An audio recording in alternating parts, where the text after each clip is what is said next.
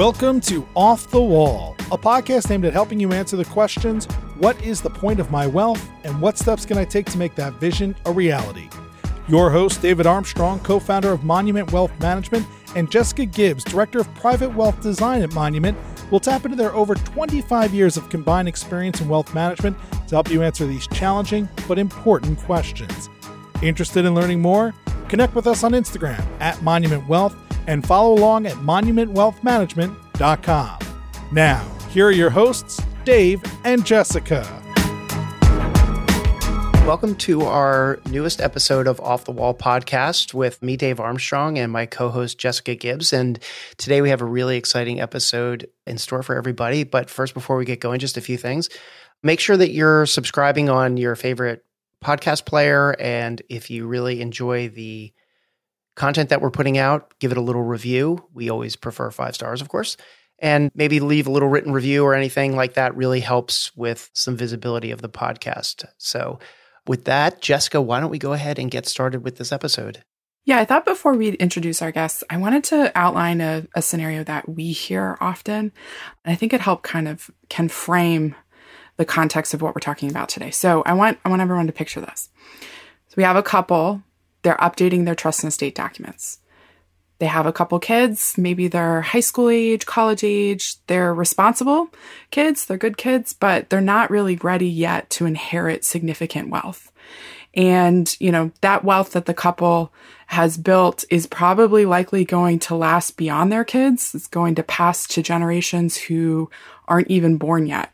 So that couple is going to have to answer 2 big questions when they're writing their documents, among many others. But the first being is, who would help my kids be stewards of this wealth if we weren't around, particularly while they're young?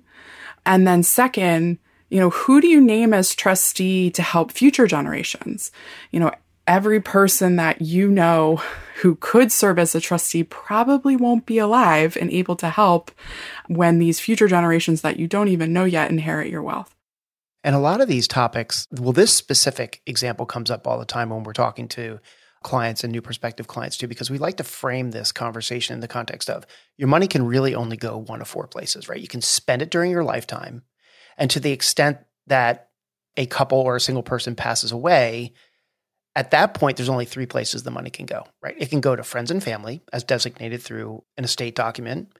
It can go to charity. And in certain cases, it can go to taxes. That's it, right? So having this plan in place are really the legal instructions that are carried out after you're gone about where you want that money to go. And in a lot of cases, there is always money left over after the second to die of a couple happens. And that's where this topic gets introduced. And really the scenario, Jessica, that you put forth is such a common scenario with everything. Right. So this kind of leads to what we're going to talk about today. This is where an independent corporate trustee can come into play. So to that end, we have 2 guests on the podcast today, Michelle Diamond and Heather Savage from Cumberland Trust. Cumberland Trust is an independent trust company based in Nashville who's focused solely on helping families with their trust and estate administration. In addition to personal trust administration, Cumberland also specializes in the administration of special needs trusts and complex illiquid assets. And I do want to point out, you may have caught one particular word I keep saying, and that's the word independent. And that's something we're going to talk more about, why that's important. But let me introduce Michelle and Heather. Welcome to the podcast. Thank you, Jessica and Dave. We're so excited to be here. Good morning. Let's start with the basics. What is a corporate trustee? So a corporate trustee is an entity, and it can be an independent trust company like Cumberland Trust. It can be a large bank trust institution, and it is someone who takes the script or the words that you've written in your estate plan and do the best that they can to carry out those wishes, to carry out the intent of the creator of that trust document. I like to say a trust is a bucket, and the trust document is the instructions of what happens with the assets that are in the bucket. I think there's a lot of perception that trust and trust administration is incredibly complex, and it can be really based on the complexity of assets. But what a corporate trustee does is come alongside the family and make sure that the intent of the creator of the wealth or the creator of the trust kind of follows through. Heather, do you want to chime in from a corporate trustee perspective. No, I think you covered that very well. Michelle and I have been doing this, a long time, and there are obviously all kinds of situations where families might want to create a trust. But a corporate trustee, in our case, is just an independent financial institution that partners with not just the family, but their teams of advisors, tax advisors, investment advisors, and legal advisors, again, to carry out the wishes of someone who's not here anymore. So we take those very sometimes complicated sounding words that the lawyers put on paper, and we translate those to real life. And I think, Jessica, you've already initially touched base on the concept of independent, which I know we'll get into in a little bit. But I think most families have a perception that a corporate trustee is a big bank trust department, because years ago, that's what it looked like. And I think the evolution of our trust industry over the last 20 years is bringing a lot more independent thought and partnership to families and advisors in that scenario. So I know we'll get into that a little bit. But I think corporate trustee is just a trustee that comes, like I said, comes alongside the family and partners with them for the fiduciary management of those assets that are in that trust. Right. I mean, and to kind of even step it back further, like what is a trustee? I mean, the role that they're playing, and therefore that a role that a corporate trustee playing is you could be the one who is essentially saying, yes, no, you can take a distribution from this trust, beneficiary.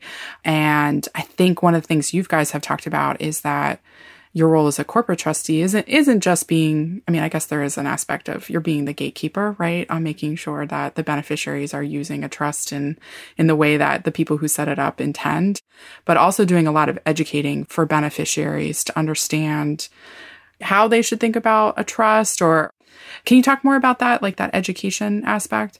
Well, absolutely. I think even just to take a brief step back, how we answer the question about what we do depends on if we are talking to the grantor or creator of the trust, who is working on that estate plan and trying to make those determinations of how they want the assets that they have established and built over their lifetime, how they want those handled, distributed, managed when they're gone.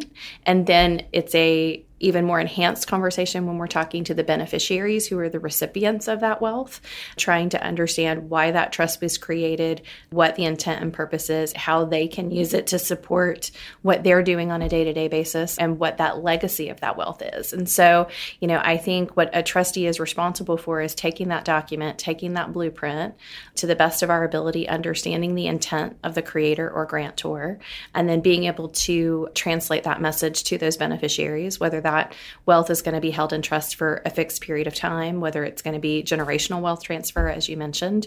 And so, our job is to be able to interpret that document, to be able to meet those expectations of distributions, to know when to say no in partnership again, or when to say maybe not now, and help be the stewards, as you mentioned, of that wealth in support of what that family is trying to accomplish.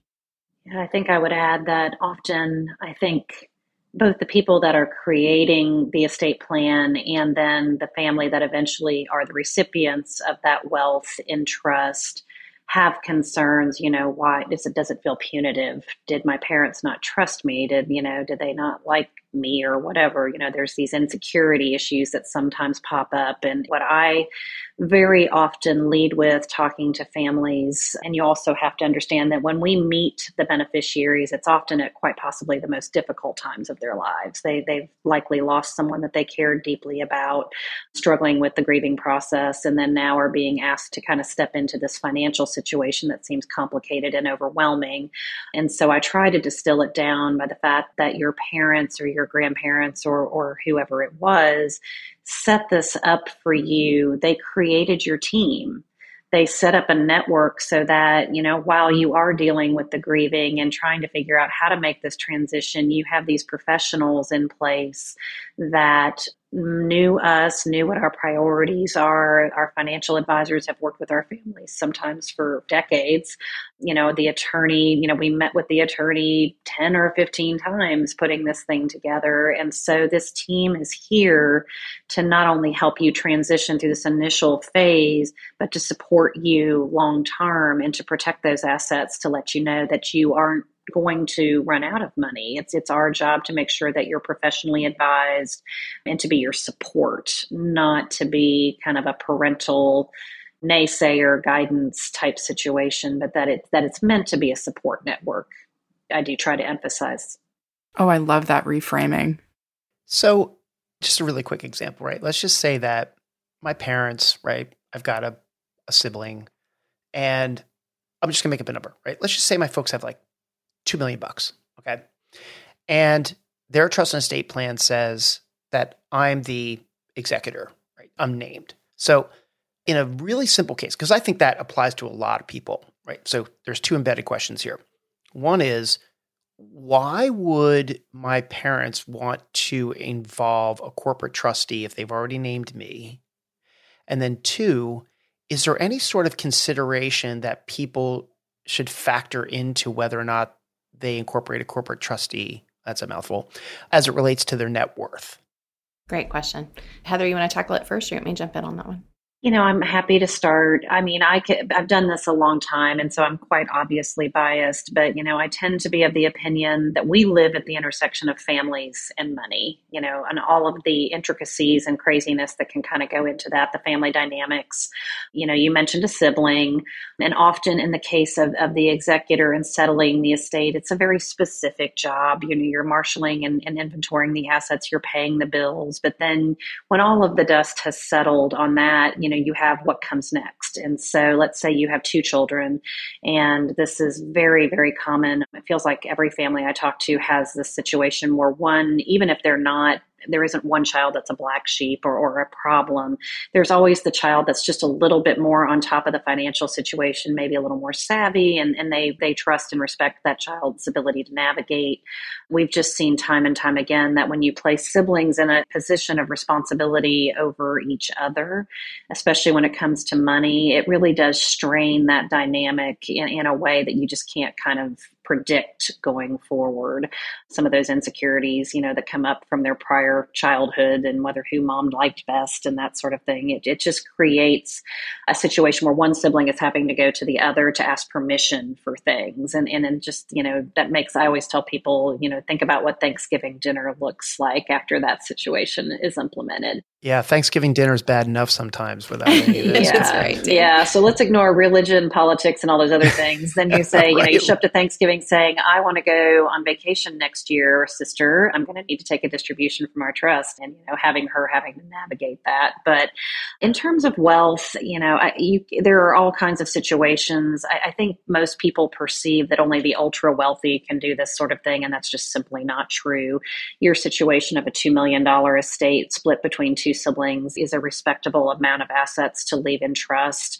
There are situations where maybe the management and expenses of maintaining a trust do not support a corporate trustee, but I think we do find that sometimes we're named in those situations. Maybe when they created the estate plan, there was significant wealth, but over time it's deteriorated, or they've, gifted it away, and maybe the amount of wealth that's left over is not significant or enough to support the costs of maintaining an ongoing trust. So we do take the position that we're a resource. We want to help the family in that situation find the appropriate solution. And I think we've all come a long way in the legal and financial world. There are a lot of options for navigating those situations. But again, the situation you presented really made sense. And I think, Heather, just to piggyback on that conversation, I think, Dave, your question with regards to asset size, I think we're seeing that's kind of what we call a bread and butter relationship. We see a lot of those opportunities. We also see kind of the evolution of those relationships as to why you want to establish that trust regardless of size. We have, as Heather mentioned, kind of those complex family situations, but we also just see family dynamics and situations. There's an inherent asset protection when those trusts are created. And so sometimes we see as either assets diminish or beneficiaries age. You may not want your 25-year-old child or even your 30-year-old child to have full access, but if they're, 45 or 50, we used to see the distribution of those trusts at age attainments. But now what we're seeing in the evolution of our industry is the appointment of co-trustee or individual sole trustee. So I think that there's, as our industry kind of changes and navigates based on the needs of families and beneficiaries, we see see, legislation changing as well. And there's a lot that's happened in the last 20 years in trust legislation. I think, there's a lot of, having grown up my first 6 years of my career in a large bank institution, there were a lot of benefits to bank institutions 20 years ago. I think there's a lot of large institutions that still do this job well. And so I think, families have to be able to evaluate what they're looking for in a corporate trustee. At the same time, there's a lot of families out there that just hear the term corporate trustee, and that's just perceived as a very bad thing. It's either the bank has control, they don't, they're just seen as a distributee that's going to receive something. They don't have a active relationship with a trustee. And so I think, you have to look into every family's unique situation. And, even in your $2 million scenario, as we've talked about an individual trustee being appointed, there may be an opportunity with a family that still works. But what we consistently see is, in Heather's example, is you have that one child that, very capable, or child that's willing to kind of tackle that and take that on. But at the same time, is that the person that you want to burden that? We have an estate planning attorney that gave us the example one time that if a family sits down and says, well, I've got my daughter, like that's who I want to do it. She can handle it. She can do it. And the attorney says, well, tell me about your daughter. And she's like, well, she's a mom of 3. She's a working mom. She's running her own business. And the attorney said, well, she sounds really busy. Are you sure that's, one more expectation? And I think, being in this industry, my family looks at me and says, do you want to do this? And I'm like, no, like I will help, or I will guide, or I will make sure you have the right resources. But being able to retain that family support of each other. And we joke about the Thanksgiving dinner, but we also, just the process of some trust documents say you have to, review other financial circumstances before you can make a distribution of a trust. So do you really want to ask your siblings for their, 1040s to be able to review their full financial situation before you make a distribution? So between the kind of the stigma of the big bad corporate trustee to, really kind of understanding how a corporate trustee can support what the family's doing, and even the evolution of being willing to serve in our model, an independent model with co-trustees with families, because there's definitely value in having the family or a family member speak into the ongoing administration of what parents wanted or what the grantors wanted. So just looking for those nuances within the different options that you have out there, I think is you really can find the right fit for your family.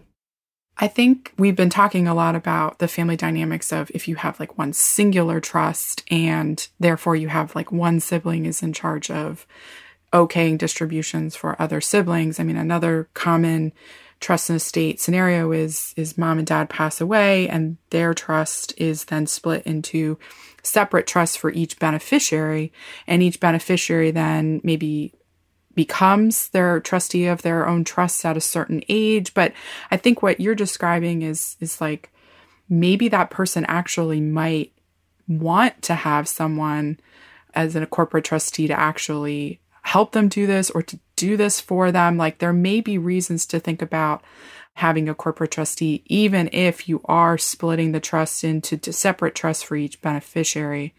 I think a lot of times we'll get questions about, okay, like what's the order, right? When you are creating a trust document, I'm going to say this person is a trustee, but within that, you're also saying this person or entity is going to be the primary trustee.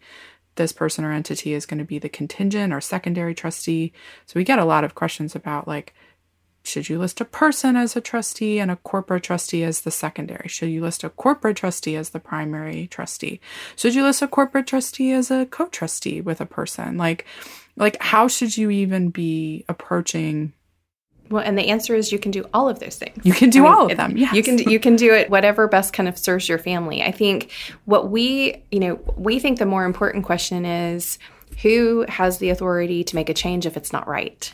So in any of your examples, like if you have confidence in one of your siblings or your children to be able to be their own trustee, but you also, the reality of our world today is you might really trust your son, but you think his wife is questionable. That's just, the in-law situation. And so whatever you want to establish, you want to make sure that there's somebody that can help make a change. So if the individual trustee is named initially, they make sure that individual has the power to add a corporate trustee if they make the decision that that is helpful. That's great. You know, that's a great suggestion. I mean, that's one of the things that we see, very consistently. At the same time, allow that if you want to name the corporate trustee, but you want the individual to come alongside as a co-trustee at an age attainment. So a lot of times we'll see, a trust is established. If the beneficiary is over the age of 25 or 30 and it's their trust, then they'll serve as co-trustee with the corporate trustee. That could be a permanent thing, or that could be at age 40, they can become their own trustee. I mean, you can customize those documents in the way that you believe is best going to support your family. And what I might do today, at 50 with my oldest child just turning 20 may look very different, 10 or 15 years from now. And you can always modify those documents based on the change. But we always just encourage families to make sure there's a flexibility there. And if you start with a corporate and then make sure that there's an individual or someone who can step in and say, hey, that corporate trustee may not be doing their job. We want to move over here to a corporate trustee. So for us, it's about not just naming them, but providing the flexibility to make a change if something needs to be a change, and identifying the individuals. Could be financial advisor, could be attorney, could be family friend, could be those beneficiaries themselves that have the right to make a change. I think this really underscores the need to be really thoughtful when you're setting up your trust documents. This is not something that you kind of rush into. I mean, I'm thinking about it both in terms of what you're talking about trustees and being able to make changes, but also in terms of language around distributions, because you were saying that you guys as corporate trustees, you're going to go to the trust document, and as much as you can be thoughtful and specific in your trust document, that then gives you guys as trust officers the ability to better kind of serve out the intention of the grantors and the intention of the trust. I want to address your question about the importance of the decision. I think that corporate trustee appointments and documents are probably often a 30-second decision. I mean, I think you're right to identify the importance of at least thinking through it. And we've, especially working with the financial advisor community, we've been asked time and time again, how do we make sure that whoever is working on, working with the families or working on these estate planning documents understands the full picture. And we've told this story for years because we think often, and let me say the estate planning community is stellar in working with their clients, but I think historically the question was, hey, here's an estate planning document. We know there's a value to establishing a trust. Who do you want as a trustee? And they're sitting there and getting ready to, finish these documents and signing them. They're like, well, we're really not sure. And they'll say, well, where do you bank? Historically, where do you bank? Well, I bank at PNC Bank. Okay, well, we're going to put them in. We can always go back and change it later. There wasn't a question about who manages your assets. Is there a trust company affiliated with the entity that manages your assets? When you're gone, do you want that financial advisor to keep managing those assets? When Cumberland came into existence 21 years ago, those conversations didn't happen. They happen all the time now. They happen because advisors are working on the planning side, educating their clients. We're all working with the clients in conjunction with the estate planning attorneys. It is a much more holistic approach. So there is definitely the importance being placed in making those decisions. And I think all the advisors that are involved in that situation are benefiting the family, and the support is coming in a better way. How about, because I think one of the most paralyzing components to this whole thing from the client's perspective is they're scared that if they make a decision, it's irrevocable. Because that word gets used so much in trust and estate planning, right? Like, oh my gosh, if I set this up and I sign these documents, there's no unwinding this, right? So what can be done to assuage that fear?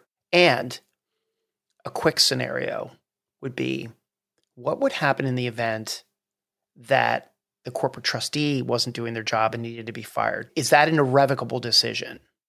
I think we've all in our respected professions had clients. It's just incredibly common that it can take them years to get through the estate planning process, because you're right. When they start thinking about the magnitude of the decisions they're making, the longevity of how long this kind of relationship is going to go on, long after they've left this world, it is paralyzing, particularly if you're dealing with any challenges with your children. Again, think of special needs, or we unfortunately deal with a lot of family members that have addiction issues or mental health issues. And so trying to put a plan in place that could last, not just multiple generations, but, certainly for the current beneficiaries for the rest of their lives, it is overwhelming. So I talk a lot with people about the fact that these are living documents, that as long as you're still living and competent, they can be modified. I think it's incredibly common for people to tweak their documents within a couple of months of signing them after the stress has worn off and they've had some time to sit with them and kind of digest it and think about it. It's so incredibly simple to just change a paragraph or a sentence or a percentage. So I tell people to think not so far in the future. You can't possibly predict what 20 years from now is going to look like, not just what your family or your children are going to be doing or what their lives are going to look like, but what markets and world events and taxes and legislation are going to look like. So think maybe in 5-year increments. We all know that we're supposed to review our plans, every few years. We all mean to do that, but, it does help distill it down so they can make decisions based on what things look like now. But I can't emphasize enough how building flexibility into these documents is crucial. I talk a lot about here in East Tennessee, where I happen to live, where we have close proximity to the Oak Ridge Nuclear Laboratory. So I deal a lot with nuclear engineers, and they just want to micromanage. They want to do algorithms. I want you to make a distribution to my child based on a certain percentage with a cost of living increase, based on, their FICO scores or, whether they've done this or done that, or, what kind of grades they got in college. And, I can't really tell you the minutia they're willing to go into in these documents. And it's a hard job to back them up a little and say, today, that makes sense. When they're 80 years old and need nursing home care, maybe not so much. And that kind of blows their mind because they just can't think that far in advance. So one of my catchphrases is what we get paid for as a corporate trustee is to make good, prudent, discretionary financial decisions based on all of the factors that present themselves at any given time, what their personal situation is, what their their family is, all of that kind of stuff. That's really our job. Here's another scenario, right? Okay.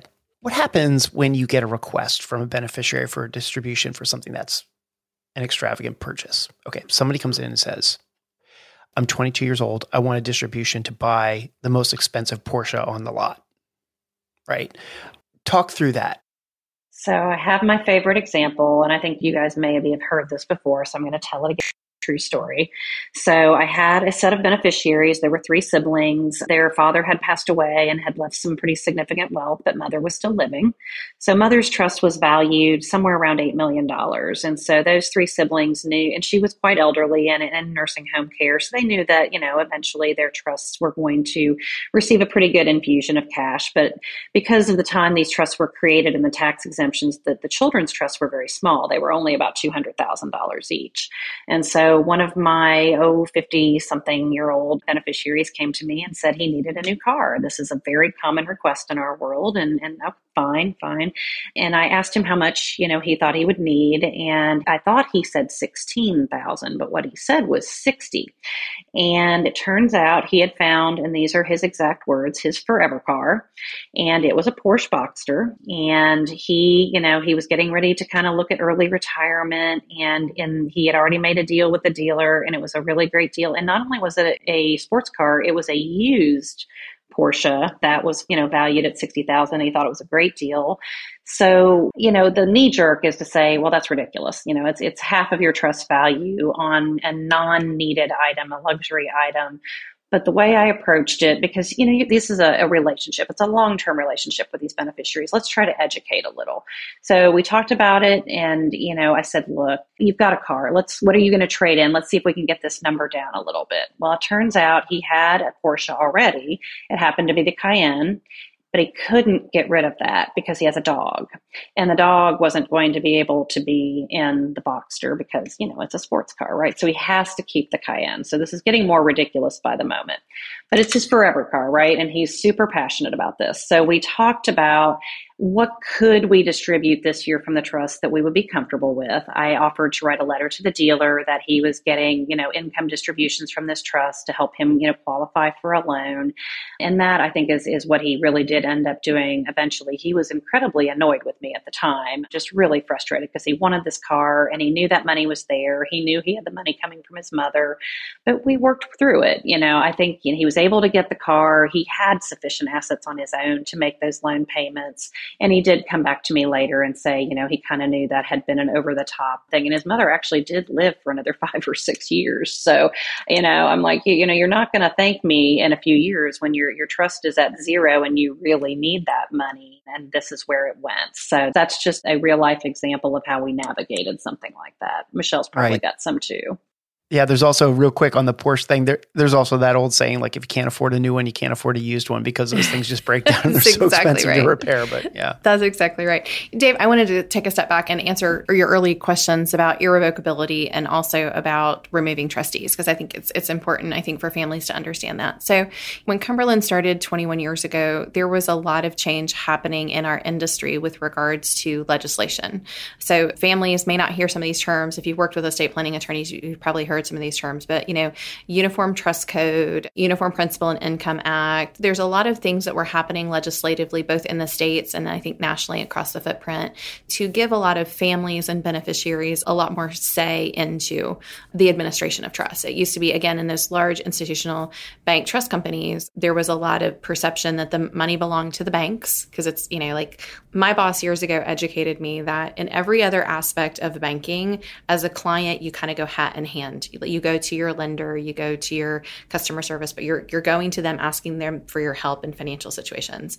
On the trust side of things, as a trust company, we're going to families and saying, let us handle your wealth. Let us, come together and administer these trusts for you. But then inherently, the families are coming to those trust companies asking for distributions and feeling like somebody else is in control of their wealth. I mean, that's just kind of the way the structure was. And so in those large bank entities, there again was this perception, and even the banks themselves treated it like it was theirs, not the families. And back in the late 90s and early 2000s, there was a lot of these changes that were going on legislatively. So we like to call the Uniform Trust Code and the things that came out of that kind of the Beneficiary Bill of Rights. It kind of gave these families the opportunity to come in and either almost in some ways like force an engagement with these trustees of being able to say, there are things that we can do. In a large bank, it used to be, well, if you want to remove the trustee, you got to go to court. And the family would hear, well, it's irrevocable and we got to go to court, like we can never change anything. And that's not the case anymore. And now a trustee, independent or corporate, that kind of stands in the way of allowing families to make those decisions is just kind of, they're looked upon differently. So like here in Tennessee, if I stood my ground and saying, no, you can't remove me or you can't fire me, we got to go to court, chances are that the judge is going to look at me and say, Michelle, why are you holding this family hostage? Like, you can do this without going to court. Things can happen non-judicially. You can protect yourselves and the interests of the families. Like, why are you doing that? So I think there's a lot of changes. We like to say, families say, grandma set up the trust at whatever bank 75 years ago, it's irrevocable, it can't be moved. That's not the truth anymore. We can review those documents. There's a lot that can happen non-judicially working with the estate planning attorney. Ultimately, you can go to court. It's not impossible to go to court and navigate those things. So a lot of what we do working with families and working with advisors is we're reviewing existing situations and helping put a blueprint together so the family can make the right decision if they want to make a move. So it sounds to me like a best practice would be for someone listening who's alive to build the relationship with a corporate trustee now versus saying like, okay, this will all get hashed out. Whoever the trustee is or the executive, they'll deal with Cumberland. I don't even want to deal with it. Or like, we don't need Cumberland right now because I'm still alive. Cumberland's role will start when I'm dead. And therefore, like, that's when they'll start, thinking about that being the start date when they actually are named trustee. Mm-hmm. Excellent point. Like, we probably, as members of the business development team, probably spend 25% of our time or more, depending on the day, talking to families about what we call future business. So the appointment in an estate planning, as part of an estate plan where we would serve at some point in the future, is future business for us. But the value that comes in advisors making recommendations, estate planning attorneys naming somebody like Cumberland, and the opportunity to visit with the family simply means that at some point down the road, they're comfortable with their decision, but we are familiar enough to know what the expectations are for stepping in. And so we just know as an independent trust company that is an important thing for us to do. Do we know every family that is named us in documents? Absolutely not. But especially the advisors that are working closely with families, making sure that these decisions are correct and are asking us to, jump on a video call. I mean, that's what the last 2 years have done for us, is we've been able to see a lot more families across the country because everybody's just kind of in this mode. And I think that's one of the aspects that'll move forward. We'll be able to continue to do that, but making those introductions. So it was interesting because when Jessica first introduced you, one of the things I picked up on very quickly was, hey, you're in Nashville, right? Yeah. Right. And the first thing I thought was, I love Nashville. Who doesn't love Nashville, right? Exactly. But then all of a sudden it just dawned on me that, does that matter to somebody where you are located? Like, are you subject to state laws, or can you have clients nationally and it doesn't matter where you are? So we have beneficiaries that we're currently serving in 48 states. And those trusts are administered primarily in Tennessee. So we are a Tennessee trust company. And I like to joke that Tennessee isn't always progressive in a lot of things, but they got really progressive in their trust laws 20 years ago. And I was kind of referring to that, really kind of allowing this to be a very trust-friendly state, both to trustees, but also to beneficiaries, to families. But we also have multiple states that we have what's called reciprocity, which means we can administer a Tennessee trust. For Texas, for example, we could administer a Texas trust, a Texas trustee can administer a Tennessee trust. We look at that on a case-by-case basis. Now, the other thought is, in the last 20 years, the attorneys that have drafted documents have drafted a lot more flexibility in documents because they know that beneficiaries are moving, families are moving and around the country much more so than they did, 20 or 30 years ago. So when I get a call from an advisor that says, Michelle, I've got a Colorado trust, can you serve in Colorado?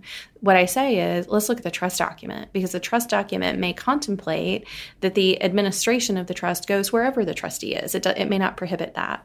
We have jurisdictions like Florida that are definitely more challenging from that perspective, but we've even found workarounds working with the estate planning community in markets that might be a little bit more challenging for us to serve. So the first thing that we share with advisors and families is and estate planning attorneys is, let's take a look. And if Cumberland is the right solution for the family, then we will figure out how to navigate that situation. Sometimes it's in conjunction with a co-trustee in those types of situations. So yes, we can, we have beneficiaries across the country. We have trusts in different jurisdictions across the country. We just want advisors and families to call and see if we could be a part of the solution. And we'll be incredibly transparent for how that works. So I would like to add, kind of on the personal side of that, a lot of times when families ask that question, it's not necessarily about what we call the situs of the trust or technically where it's being administered. It's, how am I going to interact with my trustee? How am I going to see somebody? How am I going to know that my kids, have that resource? And so, especially since we do so much work in the special needs arena, there's a lot of worries about, are there going to be boots on the ground? And so we are incredibly proactive, I think, compared to a lot of trust companies out there, about building networks of resources in the different states and places where we have beneficiaries and clients. Number one, we typically have teams such as yourself. You are local. Typically, they're working with you, although we have a lot of advisors, of course, that work nationally. So you're there. Often their estate planning attorney and their CPA are there. And I don't know that this is what we contemplated when we built Cumberland to start with, but Nashville is a very central location with an incredibly good airport. So I tell people our trust officers can be anywhere in the country in 2 hours.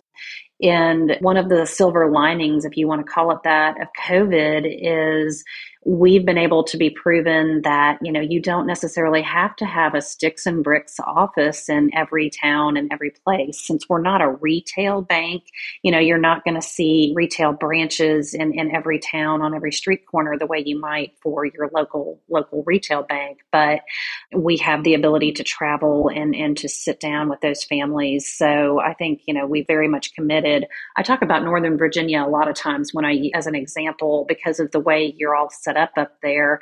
I do, let's say, I've got several clients in Great Falls, and they're like, well, but you don't have a trust office here. And I'm like, well, let's think about it. Maybe we do a Virginia trust office at some point. Where would we put it? And would we put one? I said, what if we put it over in Fairfax, or we put it in Richmond? What do you, given the traffic situation where y'all live up there, are you seeing yourself driving back and forth between Great Falls and Fairfax or Richmond?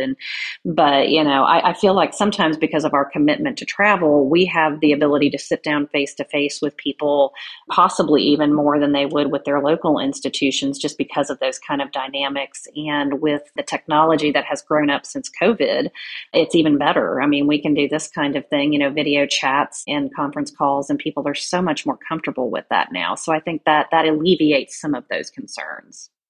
One last question before I turn over to Jessica for our wrap-up question is, Michelle, you mentioned 48 states. I mean, everybody listening wants to know what the 2 states are now, right? I mean, North and South Dakota. The Dakotas. Okay, there you go. South Dakota is a great trust state, so I'm not surprised. And then just the population of, and it could change tomorrow, Dave.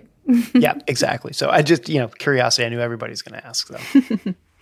So last question, if someone, listening to this is thinking about, okay, yeah, corporate trustee may make sense as part of my trust and estate plan.